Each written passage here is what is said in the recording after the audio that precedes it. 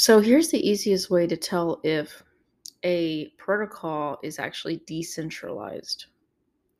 It's not the only way, but it's a glaring signal, in my opinion. All you have to do is look at the hack that occurred today on this protocol called Poly Network. And I'd never heard of them before today, but apparently they specialize in cross blockchain uh, capability. So this is when you have tokens only on one blockchain, but you really want to use them on another. So, what usually happens is if, take Bitcoin for instance, Bitcoin does not exist on Ethereum.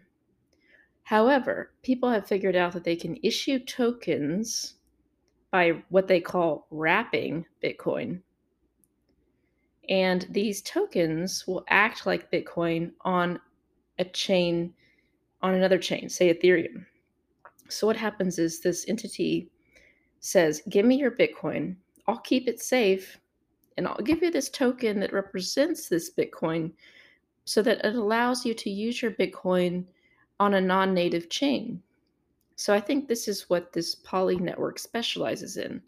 So they got hacked today for 600 million and different tokens. Apparently, Binance token, Ethereum, maybe. So we know that whatever they got hacked in, we know that they can transfer into other assets pretty easily, using these what they call DeFi protocols.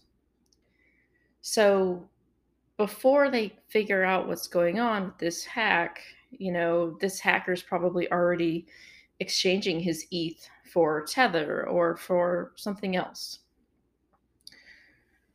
So they put something out. The Poly network says, we're going to try to go after the hackers with legal action, but we also would like community help. We also like the participation of miners. Miners are, again, the ones who confirm transactions. So the hacker has to basically swap an asset for something, send an asset to another address. He could send it to himself, but that all has to be confirmed by a miner. And since they've pinpointed out which addresses the hacker sent the funds to, they can then trace to some degree where the hacker is sending his flows.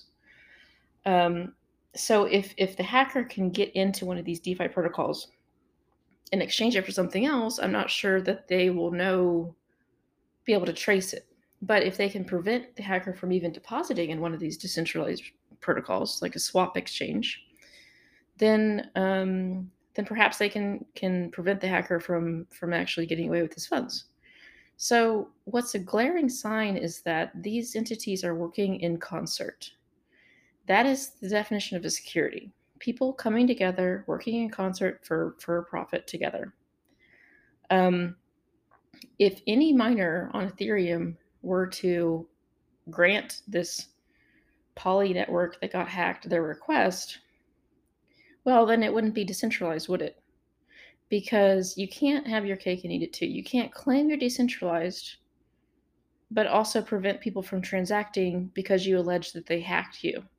Or, I mean, even defining hacking is I think is difficult in crypto land, because when we think about hacking in the typical sense, we think about unauthorized access, and perhaps they've stolen something. With crypto, where sort of there's this belief that not your keys, not your coins, or if there's a mistake in your code, that's too bad for you. And it's not really hacking in a sense. It's more like discovering something or figuring out a puzzle, figuring out like how to how to how to get code to operate in a way that no one else saw and that you basically got the rewards from that.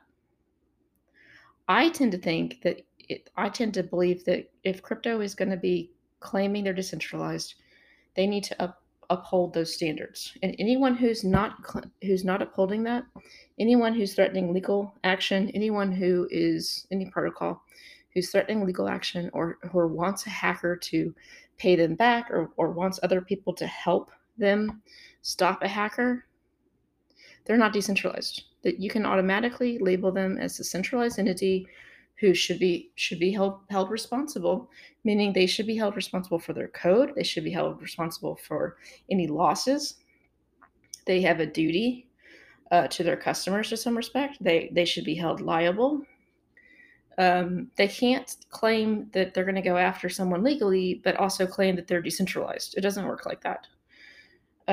So that's one obvious way to know whether something is security. I just saw that Tether has frozen 33 million that this hacker apparently taken in tokens. I don't know if that was originally or transferred into Tether. I'm not sure.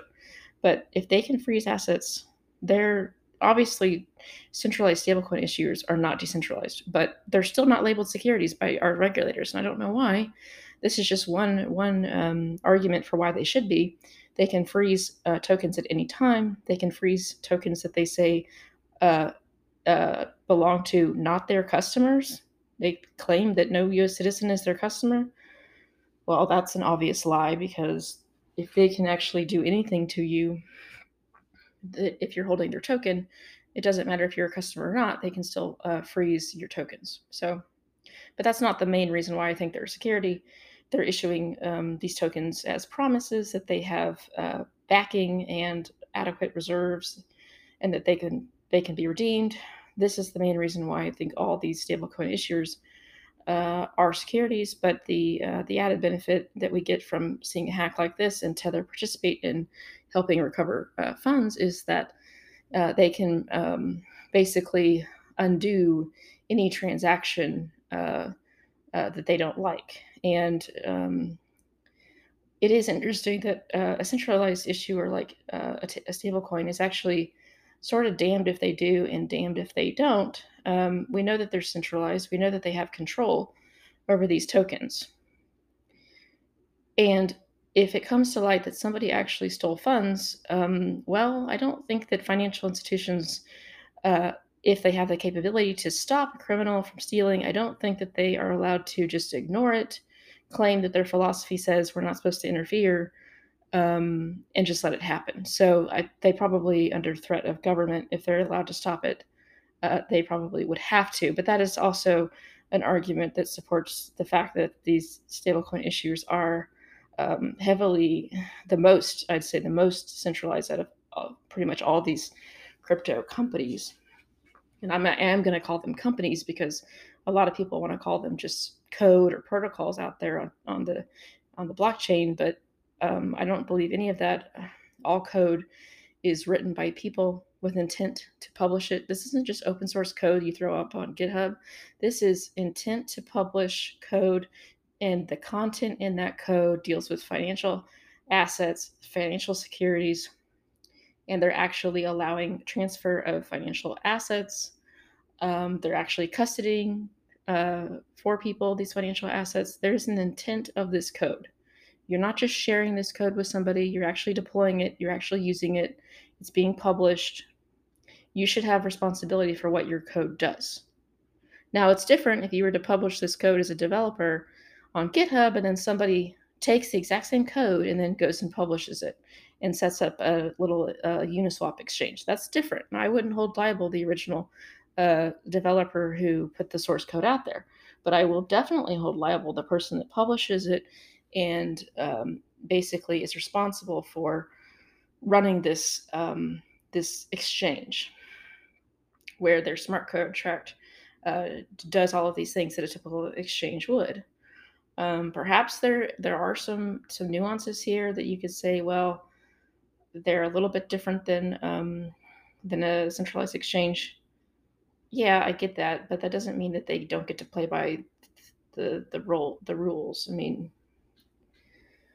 uh, so yeah, that's decentralization for you, and I have a lot more comments on decentralization, but this case, in particular, this hack. Anytime you see a hack, watch what the protocols, the entities do who are hacked. Watch them very carefully in what they do. Watch other entities that help them, and you will see who is really decentralized and who is not.